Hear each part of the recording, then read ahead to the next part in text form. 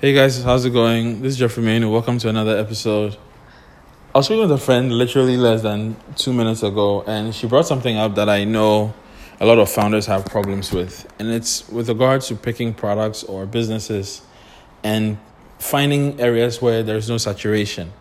And here's the thing about saturation, right? You would think that, there are enough cars or shoes or makeup products or, whatever it is that you're trying to sell. But the truth of the matter is that there's something we call angles in advertising, and angles are selling things with a different focus or with a different positioning. So let's think about shoes, for example, right?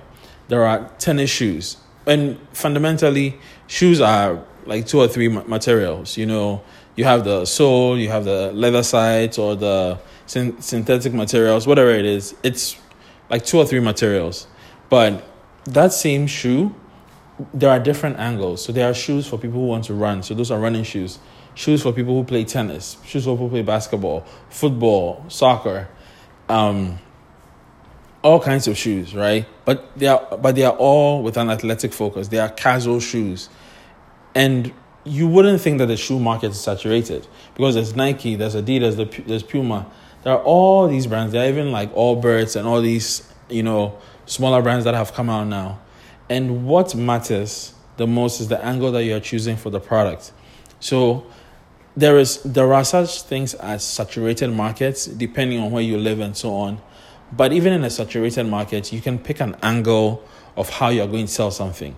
If I was selling a spoon, for example, I could sell the spoon as a spoon for people with wide mouths, a spoon for people to feed their kids with, a spoon that you can use to travel, a spoon that you can keep in your car, a spoon that you can use to eat vegan food or whatever it is. There are so many ways to position a product differently, even in a saturated market. And I remember I was listening to a guy, and he went to certain parts of the United States, and there are these mason jars, right? The regular mason jars that everyone uses. But in this particular city, there's a store that has mason jars for iced tea. They have mason jars for ginger beer. They have mason jars for orange juice. They have mason jars for all kinds of drinks. But fundamentally, it's still the same material, but they found a way to position the product and make it appealing for different purposes. When you think about like cleaning products, for example, you would find that there is soap for all kinds of things. And Procter & Gamble are masters at this. They found out how to sell soap that makes your clothes softer, that makes it whiter, that makes it fresher, that makes it all kinds of things. And I wouldn't be surprised that if you actually did bother to look at the ingredients, the difference isn't that much. But the thing is that they found a way to use different angles to sell the same product.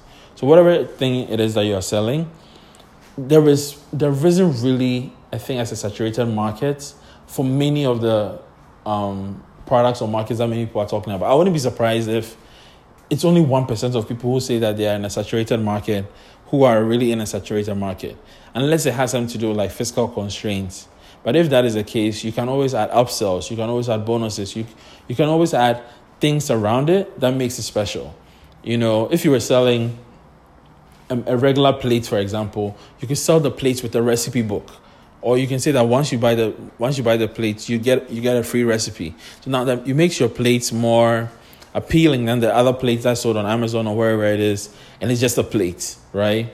So if you were selling a mug, you could sell a mug and add like some story on how you can use this mug to drink tea, and tea lovers are going to get a little pamphlet that shows them the 6 or 7 or 12 kinds of famous teas and where to buy them. You can do the same for coffee mugs. So now it takes the mug from being a regular mug to something more.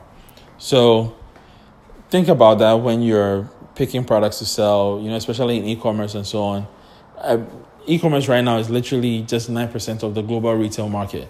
So it should tell you that there is huge potential where we are not even there yet. So that's what I wanted to share today. And if you have any questions, you know how to find me at Jeffrey Mainu on Twitter, Instagram, Facebook, and check out MainuEquity.com. And I hope you have a blessed day. Bye-bye.